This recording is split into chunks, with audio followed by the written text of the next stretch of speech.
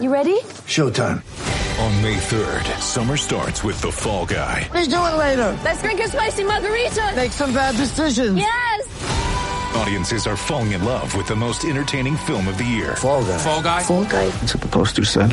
See Ryan Gosling and Emily Blunt in the movie critics say exists to make you happy. Trying to make it out? Nope. Because I don't either. It's not what I'm into right now. What are you into? Talking. Yeah. The Fall Guy. Only in theaters May 3rd. Rated PG-13. Get ready for the greatest roast of all time. The Roast of Tom Brady. A Netflix live event happening May 5th. Hosted by Kevin Hart. The 7-time world champion gets his cleats held to the fire by famous friends and frenemies on an unforgettable night where everything is fair game. Tune in on May 5th at 5 p.m. Pacific time for the Roast of Tom Brady. Live only on Netflix. Mother's Day is around the corner. Find the perfect gift for the mom in your life with a stunning piece of jewelry from Blue Nile. From timeless pearls to dazzling gemstones, Blue Nile has something she'll adore. Need it fast? Most items can ship overnight. Plus, enjoy guaranteed free shipping and returns. Don't miss our special Mother's Day deals. Save big on the season's most beautiful trends. For a limited time, get up to 50% off by going to BlueNile.com. That's BlueNile.com.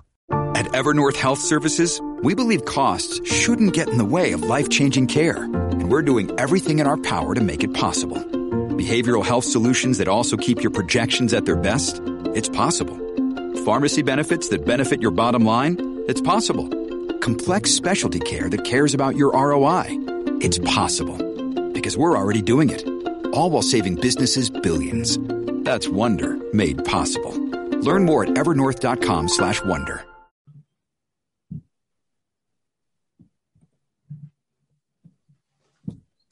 All right. Welcome back. Welcome back. This is the Northside Sox podcast. It has been a butt-zillion years since our last episode. At least it feels that way.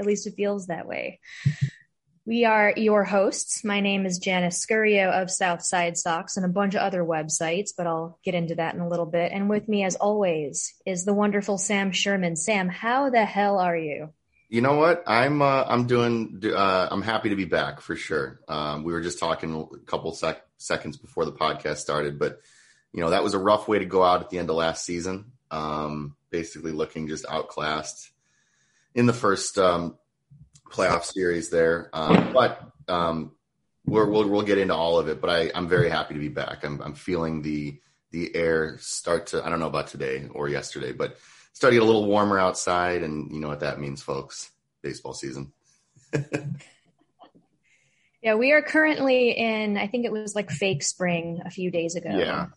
It's we are back into midwinter. It is a balmy 37 degrees in Chicago.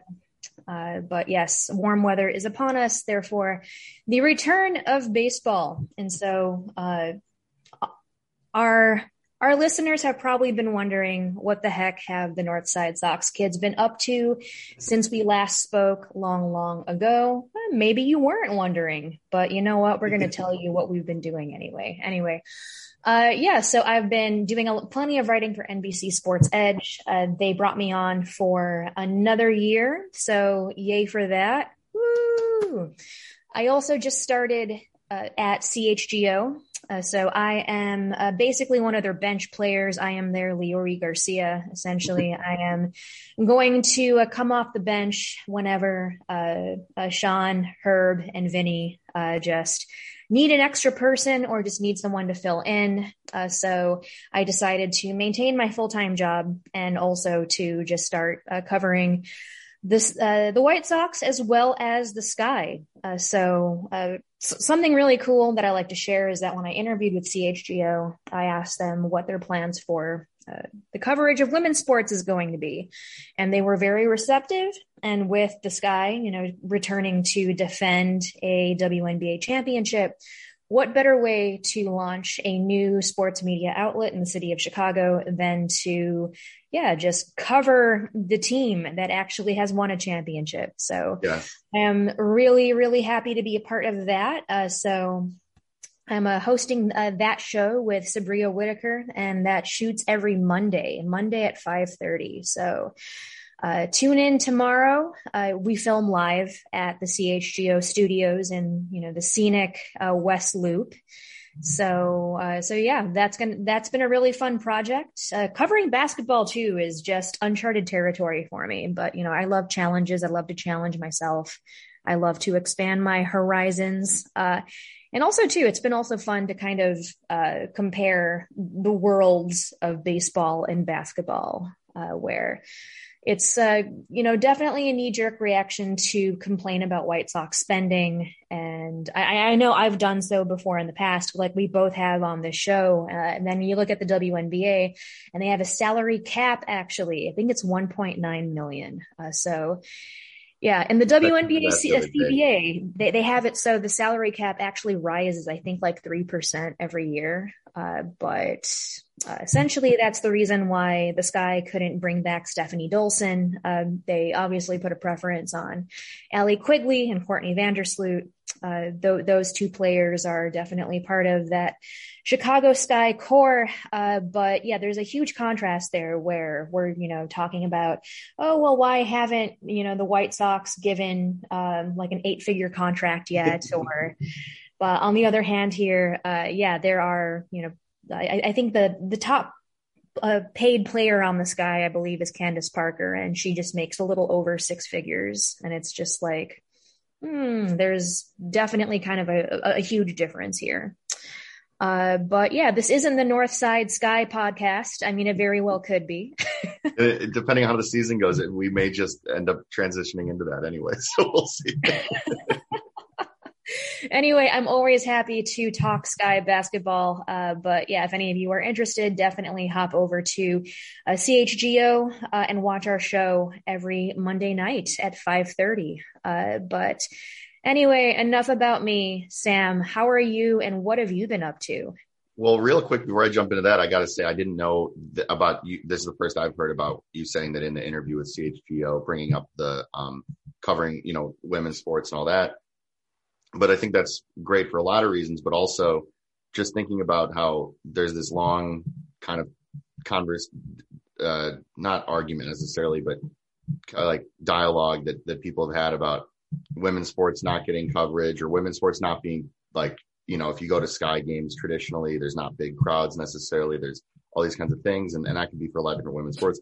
But I think that a big part of that is that, people say, well, and I'm putting quotes around this, like, oh, who cares about this sport or this sport, whatever. Well, it's hard to care about something if something's not getting covered and if people don't know about it.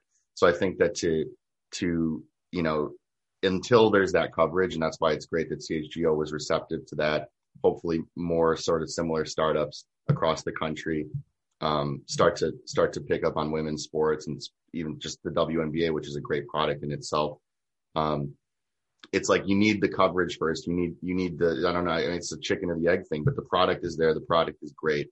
And you being at the forefront of that coverage here in Chicago is going to be just awesome for the city, awesome for the team, and really building off of a team, like you said, that won a championship. We talk in this city all the time about, myself as a White Sox, Bulls, Bears, and Illinois sports fan. I don't get a lot of championships in my life or even really close to it. But you add the Sky into that mix, and all of a sudden, there's your championship, Chicago. So I think, it's right there for the taking, and it's really exciting to see what y'all are going to do over there, covering the Sky and of course the White Sox as well. Yeah. That certainly was one of my goals, actually, was to take this whole White Sox, just collective that I have and kind of just gently push them over to the Sky, where I'm not, just about to, it's two very different things, like just baseball and women's basketball. It's almost like just day and night, but there's still lots of parallels, still lots of similarity, both play on the South Side, both, very similar goals, to win.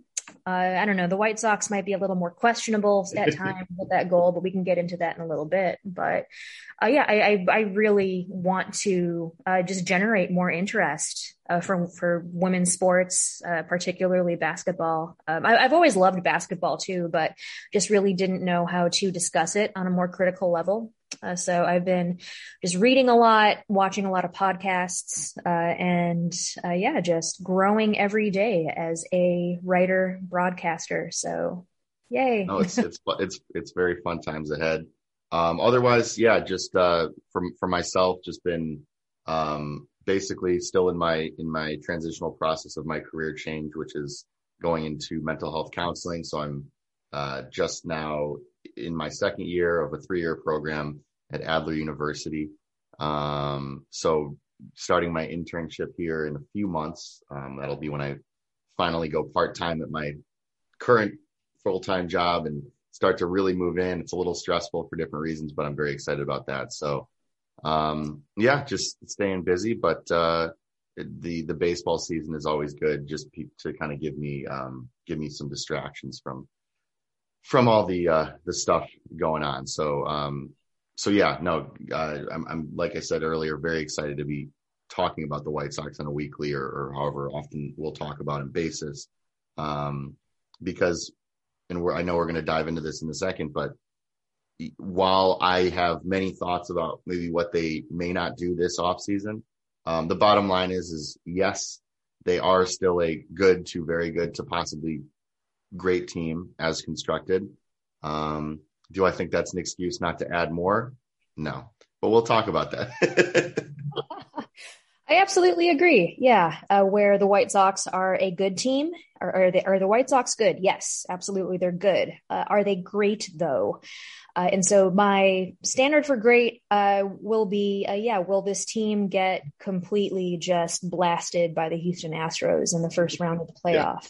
So I feel as if a great team moves past the Astros, but I feel as if we definitely need to want more. I know a frequent complaint is, the money will be spent, and frankly, the money kind of has been spent. Yeah.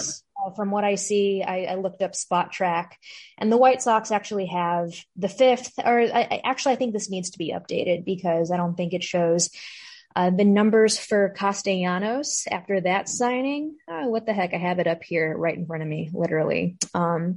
But the White Sox are in the top 10 in Major League Baseball payroll. Yeah. The Phillies were at number 6. The White Sox were at number 5. So, I feel as if that's not necessarily an excuse though. Like I said before, the White Sox have yet to sign a player with, I think I said like 8 figures before, right? Not like a 6-figure contract or a 7-figure contract, but an 8-figure contract. They have yet to do that. The money still should be spent, just mainly because we're so used to looking at money in a very short-sighted sense. So we may be top 10 in baseball, but why can't we be top 5 again? Right. And I look at it like when you look at the roster, I understand they have spent money on the roster. They spent a lot of money in the bullpen, which I have no issues with. A lot of money in the bullpen. and that's fine and well. And I like that they've, made a great investment into the bullpen, but especially important when you think about last season, what kind of did them in was their starting rotation. Guys that we love in that rotation really just kind of started to break down, especially in that, leading up to and especially in the playoff series. And you need to be able to extend, your staff into deep into games. And if you can't do that, then yes, they do have this mega bullpen, obviously with the new additions in the offseason of Kendall Graveman and Joe Kelly, which we'll get into in more detail here shortly. But when I look at the roster, right field is still that big issue, obviously, as White Sox Twitter will, and including myself, will put out into the universe. But the bottom line is that, yes, they do have a very strong team. Sometimes I found that I can focus so much on right field that speaking personally, I will forget about, guys like Eloy Jimenez or guys like Luis Robert, like, and the players that we do have kind of thing. But the bottom line is that if you were to pencil in your opening day lineup in right field, we could make pretty good educated guesses, but they don't have a right fielder that you're totally confident about throwing out there right now, at least for the extended season. Do teams go with platoons? Absolutely. Can good teams go with platoons? For sure. But I don't know that any guy that's going to be playing out there is even really a right fielder naturally, right? So, and in this offseason, there's been several options. We're down to really one or two right now. But that's my issue. So as much money as they've spent on the team, if there's still a position that needs to be addressed, which I just think objectively right field does need to be addressed, then you got to spend more. And I know that's hard when, like you said, a top 5 payroll, top 5, 6 payroll, whatever. That's all great, but I just keep going back to that playoff series against the Astros. And I tweeted this out the other day, but I think that had they played that series 10 times, the old, like, if they played them 10 times, I really think they would have lost 10 times. I don't see one way that they get past the Astros, that in that playoff series. And I'm not saying it's because of the right field situation, but you take a good team, you take a very good team, sign other, even if it's that one more piece to make it that much better. I just think that we're actually at a point where we're not talking about division champions anymore. We're talking about, a deep playoff contender, and I'm not saying that they can't get there with what they have, but it'd be a lot easier with a Michael Conforto or any of the other options that have already been signed, but Conforto's still out there.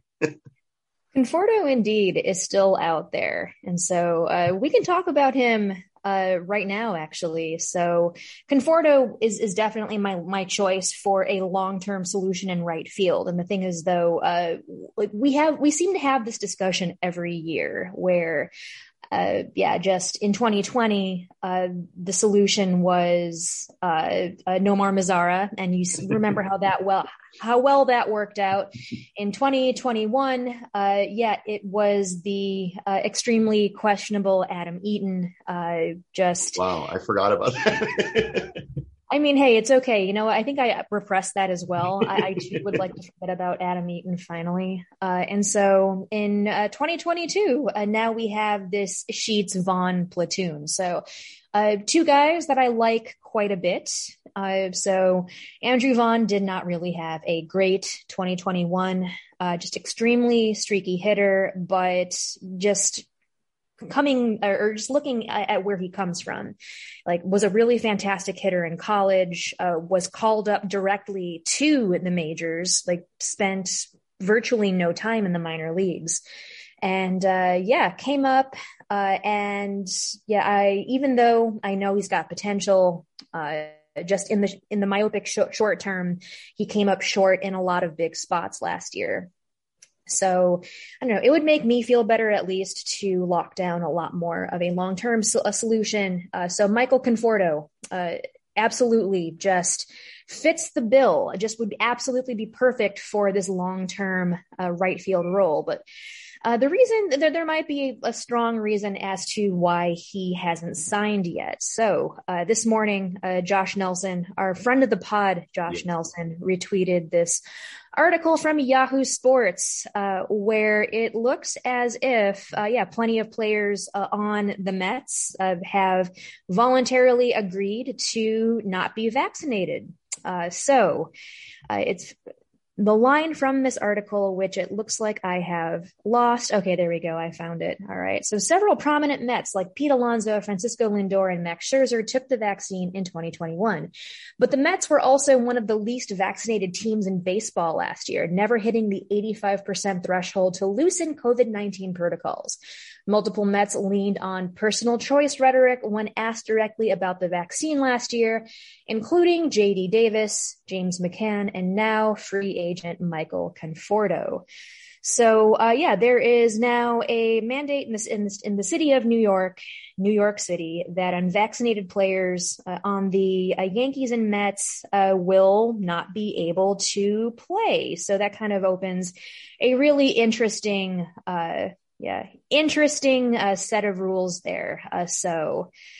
Do you think that this may be one of the reasons why Conforto just hasn't signed yet, or are the White Sox just sitting on their hands yet again? What are your thoughts here? Well, it's funny because when I saw Josh retweet or tweet that earlier, I was kind of like, it was a little bit frustrating to see for a couple of reasons. But one of the initial reasons was that, oh, great. And this is not what Josh was saying by any means. He was just sort of saying this could be a possibility. But, I think that the White Sox are more kind of sitting on their hands a little bit in the offseason.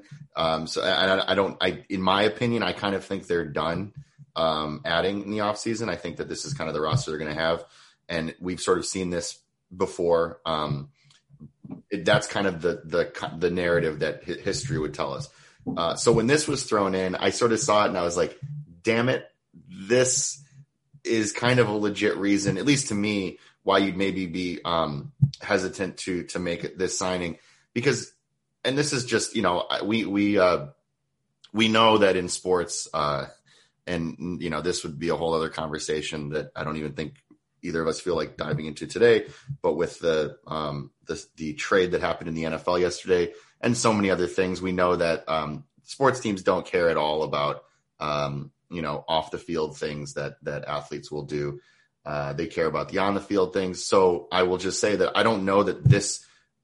Before the New York City news went into effect, or the mandate went into effect, what was that, a week and a half ago? I don't know that this would have been necessarily an issue, but I think that to me, that kind of brought up this where I don't know how quickly teams are going to be giving big money to a potentially unvaccinated Michael Conforto, where there's restrictions of where they may be able to play, if that makes sense. So I would say, no, I don't think that the White Sox would care about the unvaccinated status unless it does impact games during the season where he may be available or not. So personally, I want everybody on the teams that I root for to be vaccinated. I can't believe we're saying this now in 2022 that, living through a couple years and plus of a pandemic, that we're still having people say personal choice, whatever. But, we've talked about it on the past podcast before, but it's just that, would I not want them to sign him simply because he's unvaccinated? I don't know about that, but if it will restrict him from playing games in various cities and getting into all that and seeing where that kind of might go, I don't know. I could see why that could be a potential hesitation, but not because of his choice, more just because of what his choice means for his availability. For sure. And especially, I don't see Conforto certainly signing within an AL East team since, unvaccinated players won't be able to play road games in Toronto. So, whenever you see whatever lineup against the Blue Jays at the Rogers Center, it's going to be a very depleted. Aaron Judge certainly will not have to face the Blue Jays in the Rogers Center. I'm not a huge Blue Jays, Yankees historical expert, so I really wouldn't be able to tell you the implications of that. But yeah, the writing is definitely going to be on the wall there. So even though this is not, Northside Sox pro-vaccination podcast, I do have to say that the whole personal choice narrative, I can understand that, just to a point, but when it affects the health of millions and millions of people, that's when that, I don't know, maybe should fly out the window. And I just think too, and just the personal choice thing, I think is because, the sports angle of it is that we've seen it in the NBA, we've seen it in MLB, but it's a personal choice to not be vaccinated, but there are also, if that prevents a player from playing because of rules or mandates or whatever, then that's also the consequence of a personal choice. And both things have to be able to exist. So I think that's what kind of gets lost in a lot of this conversation is that, as far as I'm concerned, if a player does or doesn't want to get vaccinated, I really would hope that they would, and they should. Science would say, everything would say, but if they don't, they also have to be okay with the consequences of whatever the leagues that they play for or the teams that they play for restrict as well. So, I don't know. But the bottom line is that the White Sox sort of, for whatever reason, they've held off from the right field market this offseason. It has left them with one, I'll say, sort of headlining option, which would be the Michael Conforto. I know there's a couple other options out there, but as we were joking before the podcast, I'm okay with really anybody at this point just to bring in. And we did see a couple of big MLB moves between late last night and then very early this morning. I was sleeping when this stuff broke. Man, I woke up and my friend Dahlia St. Knives texted me and was like, "What the hell? Like this, really weird news to wake up to." So if you haven't heard yet, the Twins have signed Carlos Correa to, I don't know the exact financials here, but I think it's right in front of me. No, $3 million, 3 years. I don't know. Let's see here. I had like 50 billion windows open and not one of them. It is a 3-year, $105 million deal with like 2 opt-outs. With 2 opt-outs. Yeah, it's one of those weird Boris contracts. Yes. All right. So objectively, I think this is a fantastic move for the Twins. What an upgrade. What an upgrade to go from Andrelton Simmons to Carlos Correa. That is an absolute just boost to their lineup. Yeah. It's absolutely great. As a White Sox fan though, I think it sucks. I hate it. What an upgrade for the Twins. But one thing that I do want to point out is that Carlos Correa is a little bit less of a Sox killer than Isaiah Kiner-Falefa, which was on the Twins for, I think, 30 minutes before it was flipped over to the New York Yankees. I think there's a picture of Isaiah Kiner-Falefa shaking Rocco Baldelli's hand. Well, he was maybe telling him that he was going to be sent back out of town. Yeah. Oh my goodness. So it looks as if, Correa's numbers, slightly worse than Kiner-Falefa's versus the White Sox. But that's really more so astrology at this point. Correa is kind of a Sox killer. Kiner-Falefa is definitely more. So, maybe there's really nothing to worry about here. The Twins lineup, I think, in my opinion, still has plenty of holes though.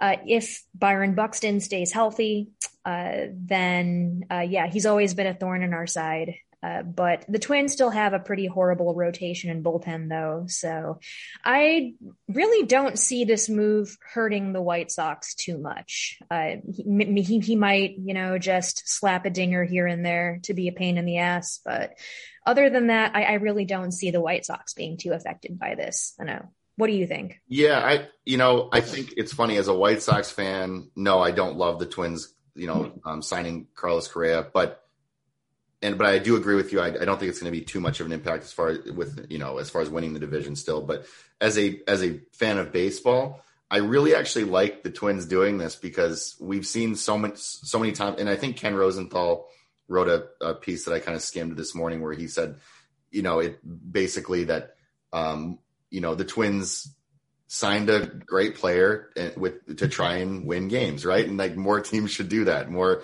not just the big market teams, should be doing that because all these teams have money. We've talked about that a lot. But I like when more teams are trying to win, especially, when the team I root for is good and I don't have to worry about them not being one of those teams that are going to win games. But, I think it's good for the sport. It's good. A team like the Twins should be trying to contend like every other team, when that maybe traditionally isn't the case. But I just think that, no, as far as it affects the White Sox, it makes the Twins better. Does it make the Twins anywhere near kind of where the White Sox are? No, not on its own. Additionally, just a couple things as I was scrolling through Twitter this morning, looking at different reactions. James Fox, our friend, of course, and he basically was saying that he thinks it's good for the White Sox because it kind of makes, it's good for they kind of I think he used the word sleptwalk through the season last year because they didn't really have to, they were kind of rolling the whole way through. Everyone in the division was really, really bad other than them. And this kind of can wake them up a little bit.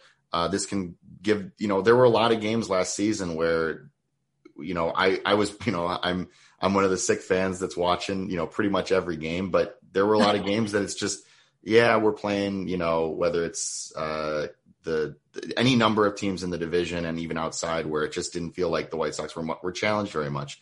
And we saw that maybe negatively impacting them when they faced a objectively good team or a great team in the Astros last year. So, and then the other part of it is this weird contract, which I think Jordan Lazowski of Sox on 35th tweeted this morning that, if Conforto has if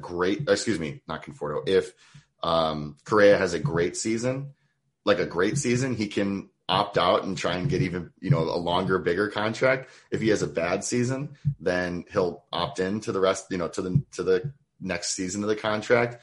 And if he has a bad season, then he hasn't impacted the White Sox, obviously. And if he has a great season, then he may leave the Twins after this year anyway. So, that's nice. Yeah. Wow. It's kind of an interesting situation that Jordan brought up there, but, And I will say though, that aside from the Twins, it's not that the AL Central is all of a sudden great. But there's a couple teams in there that are going to be, quite a bit improved. And the team that scares me the most, honestly, is Detroit. Who do you think, I guess that it would seem like the Twins are going to be that possible thorn in the White Sox side this season, but do you see anybody else in the division kind of giving them a problem? I already talked about this with the 108 guys a few weeks ago. I agree with you that it's probably going to be Detroit that is going to just cause a problem for the White Sox down the road. That really, that young pitching staff, like Casey Mize, Tarek Skubal, a lot of those young guys are just going to develop more. We saw them first in 2020. They looked fantastic back then. And they've only gotten better too. And so Detroit has also added too. They signed Javi Baez. Just massive upgrades for them at that position defensively. Because I said that Detroit is probably going to pose the biggest threat to the White Sox, it's actually probably going to be the Royals. Another really interesting free agent signing. The Royals brought back Zach Greinke. And so I don't know, maybe Greinke is cooked at this point. He's one of the few MLBers left that's actually older than I am. So he makes me feel young. So thank you, Zach Greinke, for still trying to play baseball. If not, the Royals, I feel, are just this team that will constantly just pose a problem for the White Sox. Like even if they, just fall flat on their faces against other AL teams, they will probably still cause problems for the White Sox. I forgot, honestly, about the Royals until you just brought them up, but you're absolutely right. They're kind of they're a young team. They're pretty talented, and they're getting, they've got, I know that they're one of those teams that just has a whole lot in the system that's coming up. I think, is it Bobby Witt, Jr.? Is that his name? He's going to be up in the majors this season, or as I like to say, Bobby Witt Merrifield. But that was just a dreadful joke. And so anyway, but you know what though? Like I said before, I'm honestly okay. I'm comfortable with the White Sox, even if they don't make any more additions, at least within the division, to take care of business again this season and win the division. But it will not be as easy as it was last season. It just won't. There's been enough talent added into the other teams in the division where, they may not be able to sleepwalk every single game. But yeah, they did make some additions this offseason once the lockout was lifted and the, wild offseason. It took a couple days for that wild offseason to kick off, but it certainly has been one since that really kicked off. The two signings of Josh Harrison and of Joe Kelly are the new additions on the White Sox. What do you think about that? What was your first reaction when those signings came through? First of all, after hearing the Correa news this morning, I think it's absolutely hilarious that Carlos Correa and Joe Kelly are now in the same division. So speaking of other things that are hilarious, we're going to take a quick break, and then I'm going to tell you my Joe Kelly thoughts in just a little bit. So here's a word from our sponsor. Mother's Day is around the corner. Find the perfect gift for the mom in your life with a stunning piece of jewelry from Blue Nile. From timeless pearls to dazzling gemstones, Blue Nile has something she'll adore. Need it fast? Most items can ship overnight. Plus, enjoy guaranteed free shipping and returns. Don't miss our special Mother's Day deals. Save big on the season's most beautiful trends. For a limited time, get up to 50% off by going to BlueNile.com. That's BlueNile.com. It's only a kick, a jump, a block. It's only a serve.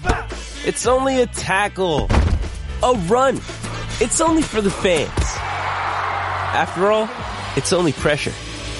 You got this. Adidas.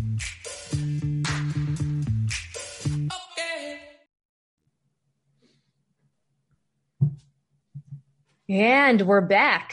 All right. So I definitely have not been looking at pictures of Joe Kelly and his little mariachi suit.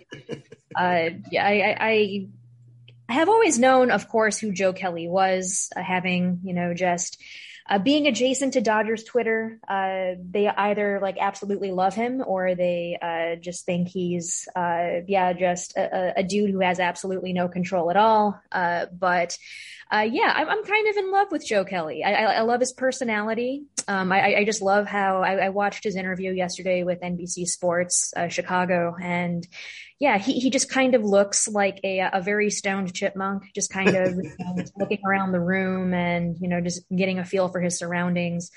I think I really like this guy. He's going to fit in well. And the fact that he's joining this super bullpen because the White Sox apparently are completely okay with dishing out money to relievers. So Joe Kelly signed a 2-year, $17 million deal.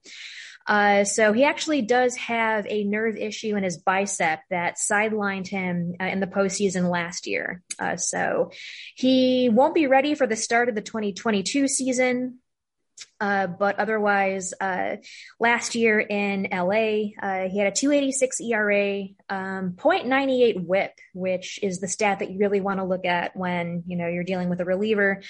Probably most famous for his control issues in the postseason, hence why I brought up Carlos Correa. I hope maybe one day there's going to be a pouty mural in the South Loop Joe Kelly in a White Sox uniform. But he was definitely well loved in Los Angeles. Your Joe Kelly thoughts. Yeah, I mean, I think, echoing off a lot of that, I really liked the signing. Really the only thing that concerns me is, it's like they loved him in LA and they threw him a lot in LA. He had a lot of use last season. He's a guy that'll get a lot of, use in his career, coming out of the bullpen. So there's a lot of mileage on that arm. I guess that's kind of, you could see the numbers check out. He's come through. In his roles, but I guess just the injury scares me a little bit. Listening to him in a couple of interviews over the last week, he doesn't sound concerned about any of that. I think if it was up to him, he'd be out there, opening day coming out of the bullpen or in whatever role they need him in. So I like everything about it. I'd be lying if I said that the injuries weren't a little bit of, or the injury or the usage wasn't a little bit of a concern, but no issues with that one. And I think that, yes, good money paid to him, but perfectly reasonable deal for another guy that they could throw out and kind of bridge to somebody closing the game. We'll see who that's going to be this season. The White Sox have a really interesting setup right now where, we have 3 closers. What's better than one closer, but 2 closers, better than 2 closers, 3 closers. Yes. I think with this monster bullpen, the White Sox definitely need to just emphasize that there's just all of this confidence in Liam Hendriks as being the closer. I'm not exactly sure what Craig Kimbrell is doing. To air some brief Craig Kimbrell grievances. Like, first of all, like, my beef isn't necessarily with Craig per se, but so the Craig Kimbrell trade sent Nick Madrigal over to the North Side. And then it was later revealed that Nick Madrigal actually has the same agent as Seiya Suzuki, who actually was one of my choices for right field for the White Sox. Just a really fantastic hitter out of Japan. Would be a fantastic love to have in the outfield. And also too, I don't think the White Sox have had an Asian player in the org for quite a bit. Would be nice to finally get some representation back. But anyway, that's just my personal thing. But yeah, Nick Madrigal actually recruited Seiya Suzuki to the Cubs. So yeah, that's a little bit of an insult to injury thing. But anyway, going back to Craig, I feel as if the White Sox are probably going to see if he has anything left. And if he does, oh, hey, look, you've got another pitcher. Fantastic. And if he doesn't, I don't know. I feel as if his trade value is going to be pretty low then.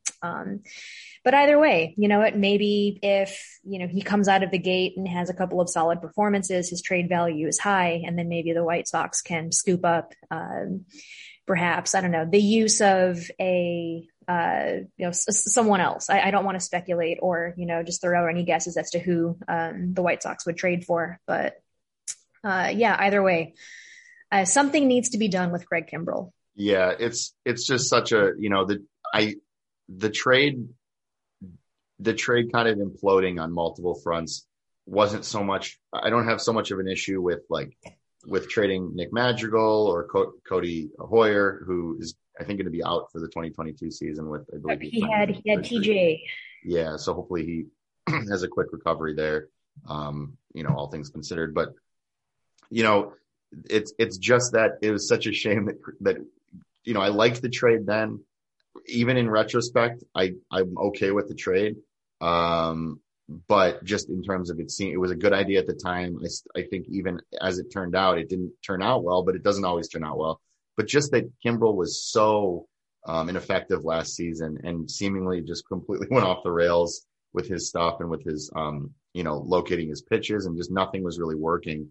And then that was really the worst case scenario, because now into this season, they picked up that option year, which was an interesting decision now, where it doesn't seem like, I believe that the White Sox have very aggressively been trying to trade Craig Kimbrell. That contract is definitely a killer in terms of how much money maybe they want to eat in the deal or pass along and all that. But, you know, it wouldn't be bad to have Craig Kimbrell in the mega bullpen. But Craig Kimbrell didn't show us very much last year to say that. I don't know, you know, if he's not comfortable pitching in any inning other than the ninth, for example. There's a lot of options that are out there, and between both of us, I know that, you know, our choice is definitely Liam Hendriks to be closing out games. And so if Hendriks is the closer, and, you know, Kendall Graveman is maybe going to be in the eighth inning or something like that, I don't know how they're going to work it all out. But you've got a lot of guys that'll lead you up to the closer, and if Kimbrell can't pitch in those spots, then there's just not a spot for him on this team. So yeah, I wouldn't mind if he had been good last year and now he's going to be good this year and he's comfortable throwing in any role, but he's not shown the kind of Liam Hendriks ability to, hey, put me in, coach, you know, I'll do whatever you need me to do. So, I don't know. I know that they're trying to trade him, but it does seem like at this point, like you said, they're going to probably just try and showcase him a little bit here early in the season and show teams if he really has, you know, can kind of bounce back here. Awesome. So you mentioned Kendall Graveman was signed right before the lockout happened. So an interesting little tidbit for any baseball bar trivia that you might be doing in the near future. So Kendall Graveman was actually the last pitcher to have an at-bat before the universal DH was instituted. Wow. So, the more you know. There you go. We have the last hitting pitcher ever on the Chicago White Sox. So what influence that has on Graveman's performance this year? Absolutely none. I just thought it was a cool fact. No, that's a good piece of trivia right there. I could tell you some fun Kendall Graveman facts. But let's go ahead and talk about the other big off-season. I don't know, like big maybe is a little bit of a generous word.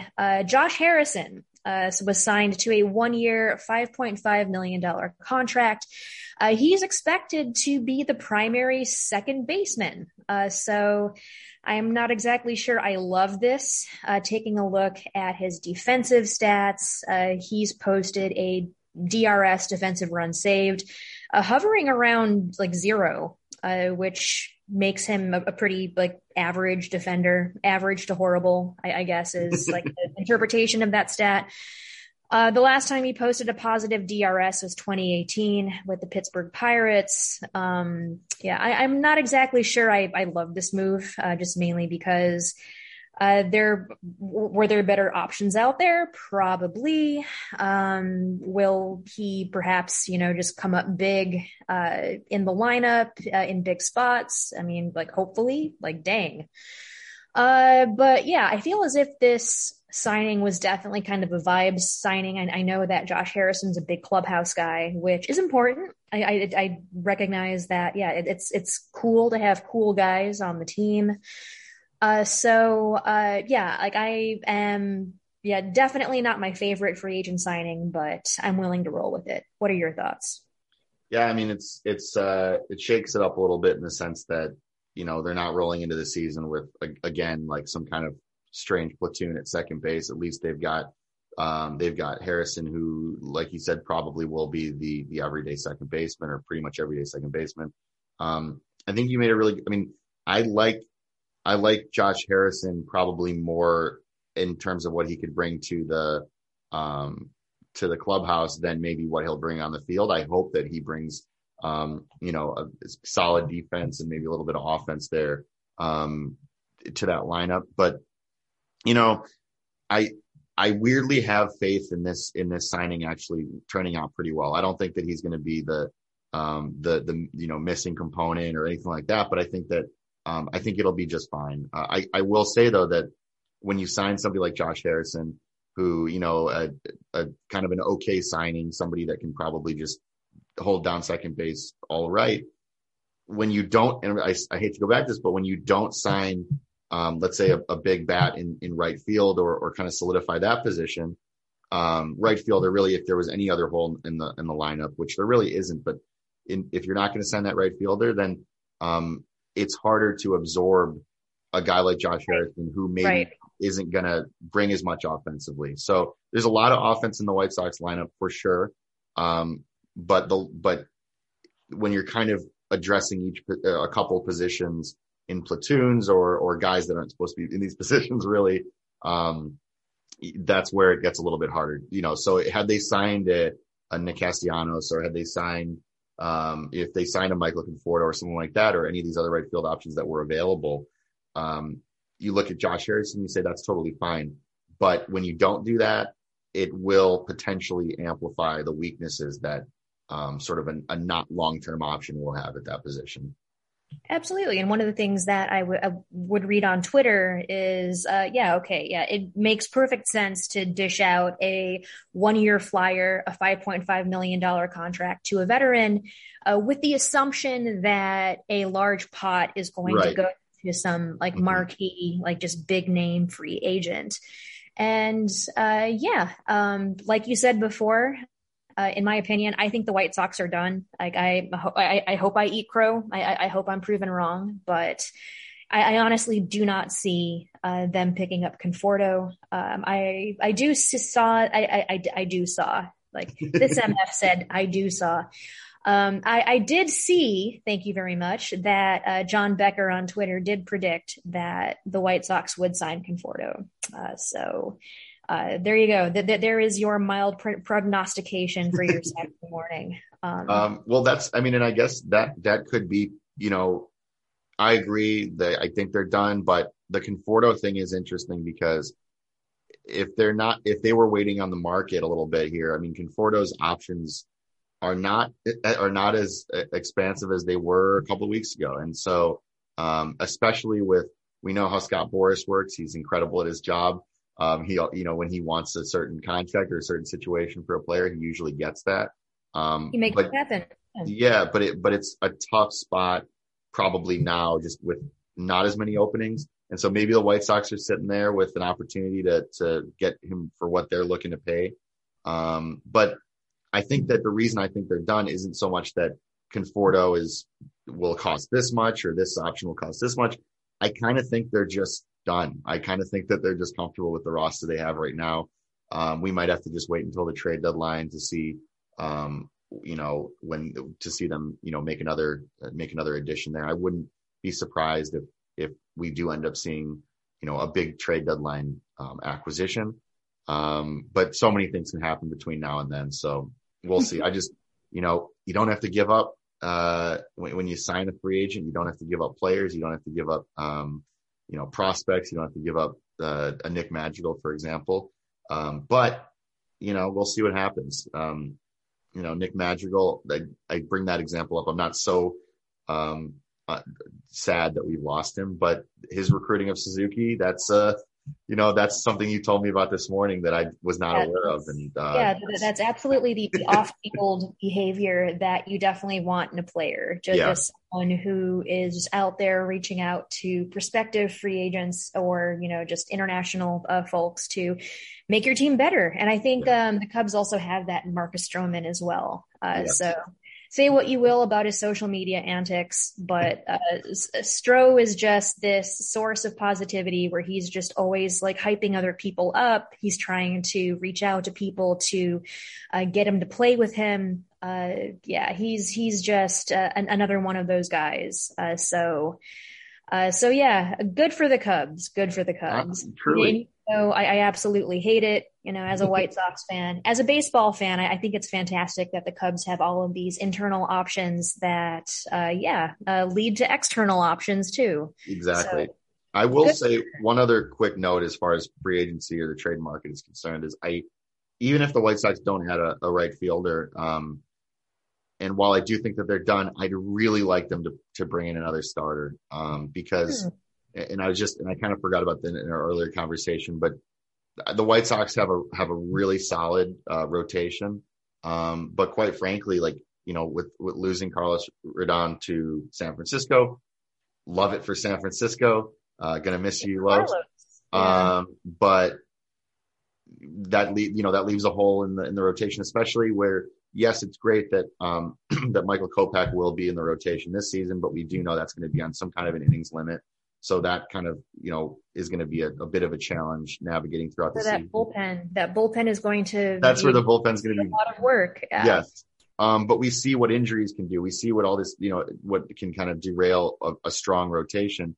And like I said earlier in the podcast, we saw how at the end of the season last year, there was just these guys that had thrown a lot of innings.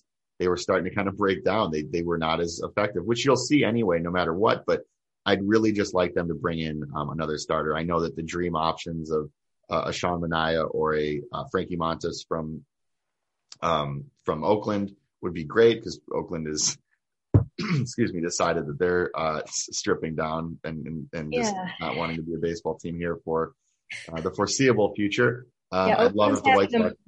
Oakland's having a moving sale. They are. I definitely relate. Just moving in a few weeks now here, but you want to get rid of all your stuff. Exactly. But all of a sudden, your friends are like, "Wait, you're getting rid of this? Why?" And that was several players that have already departed there. That was my question as well. But I don't think that they're going to be able to get either of those pitchers from Oakland, because, as has been said a lot throughout White Sox Twitter, and I agree with, is if you don't have prospects, which the White Sox are, yes, the prospects are in the majors. I get that. But they haven't replenished that system quite yet, or it's, a lot of their top talent is a little bit, at lower levels of the minors right now. So there's not a ton of trade, pieces in that minor league system, unless you wanted to go off of the major league roster. And I know a lot of people, including myself, probably don't want to depart, don't want to send out an Andrew Vaughn quite yet.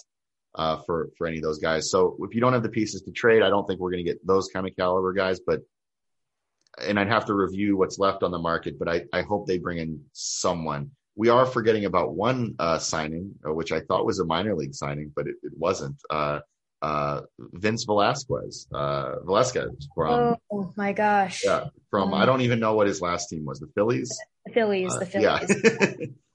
So Vince Velasquez is probably going to fulfill some kind of swingman role for the White Sox, and kind of maybe move into the rotation, knock on wood, if any injuries happen. Yeah. But Vince Velasquez is not great, or at least he's basically going to be another Gio Gonzalez signing, I feel, where he's trying to see if he has anything left in the tank. And we'll probably just rotate between the bullpen and the rotation as needed. So probably the one thing that I do remember from Vince Velasquez is that like really fantastic outfield assist that he made in extra innings back in, I think it was like 2019, when the White Sox were playing the Phillies in interleague play. Just Vince scooped up a ball and threw out Jose Abreu at home. Which throwing out Jose Abreu maybe at surface level for a regular outfielder may not be too great of an accomplishment, but considering that Vince Velasquez is a pitcher and not an outfielder, that's pretty cool. That was pretty damn cool. Yeah, exactly. So he's the exact opposite of a position player pitching. He is a pitcher playing a position, which is pretty rare in itself. Yeah, you don't see that. But I definitely felt as if this was really more so of a roster filling move. Right. I mean, like you and I hope as White Sox fans, hopefully he comes and has some effective innings. But I honestly think Sean Manaea would have filled out the rest of the rotation nicely and would have been an acceptable replacement to Carlos Rodon. So the thing is, though, he's got 1 year of his contract left. So the A's would probably want something fairly substantial for him. Probably a Sheets or a Vaughn or a Burger. Maybe a literal cheeseburger at this point. Sweeten the deal. Or maybe we wait until 2023, where he will be a free agent and attempt to maybe scoop him up there. But he has some pretty solid numbers. He's also 24. He's from Northwest Indiana as well, so he's kind of a hometown guy, kind of, sort of.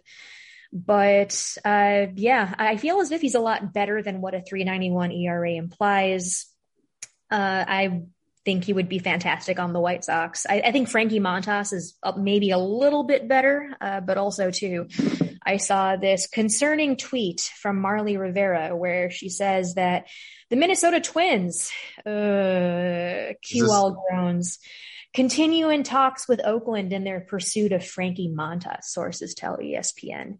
Well, I mean, this makes perfect sense for them because, like I said earlier on the show, the Twins rotation is kind of booty. I feel as if, the addition of Frankie Montas would definitely shore up that rotation very nicely. But of course, too, because we are Team White Sox over here, no, I don't want that to happen. Yeah. Well, like we were saying earlier, like Carlos Correa on his own doesn't scare me too much being added to the Twins, but yeah, they're putting a little team together up there in Minneapolis.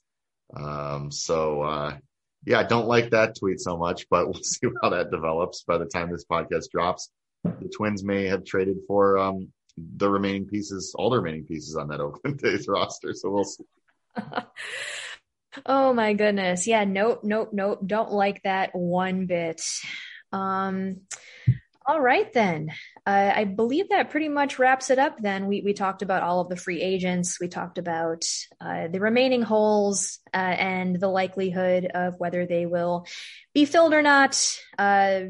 Highly unlikely on, just from a historical standpoint. I feel as if we should probably just assume that the current roster is probably going to be, somewhat close to the opening day roster anyway. It was really nice to kick it with everyone once again. We missed you. Hopefully you missed us too. And if you didn't, then, the hell with you then. So any closing thoughts, Sam? Closing thoughts. Yeah, I'll keep saying it. Good to be back. Good that baseball's right around the corner. I genuinely thought that after maybe the 5th or 6th Bob Nightingale tweet saying that the CBA and the union, the CBA and MLB were going to, we're getting very close to an agreement. And then, of course, it all fell apart. I didn't think we'd really have a baseball season this year. So it is nice that after all of that, they came to an agreement, only delaying the season by a few days. It's nice that there will be baseball this year, and specifically a very good White Sox team to watch. So, we'll see what happens, but we'll follow it along all through the season. Woo! And speaking of CBAs, so my good friend Shakia Taylor is running her show Ballpark Figures on Thursday, April 7th. And the guest is going to be Mark Normandin. I think that's how you say his name. I'm so used to butchering last names at this point that I have to apologize preemptively. So he's a writer about baseball and labor. And he's going to answer plenty of your CBA questions and thoughts. So that's Tuesday, April 5th at 7 p.m. Central. So to sign up, it is saber.org/ballpark-figures. That should be an interesting show. Always love learning from Shake. Mark is going to be a great resource for those of us who don't fully understand complex labor negotiations. I feel as if everything. I feel as if I try to read so much about just labor negotiations, and I feel as if I don't understand enough. So MLB is back, but at what cost? And what does it mean for the future? So very important conversations to have and questions to ask, things to learn. All right. Well, that pretty much does it for yet another wonderful episode, the first episode of 2022 for Northside Sox.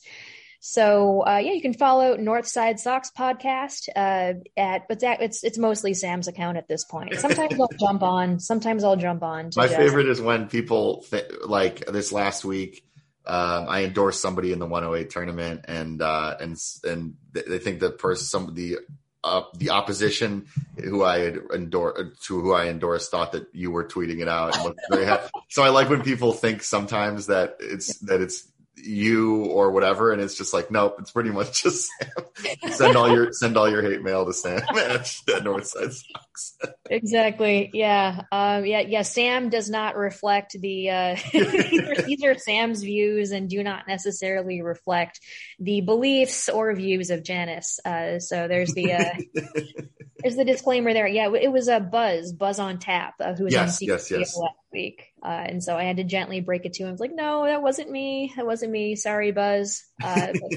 Anyway, follow Sam at Northside Sox Pod. I jump on there from time to time, but 90% of the time it is Sam running that account. So my account is at Scurriosa. It's SCURIIOSA.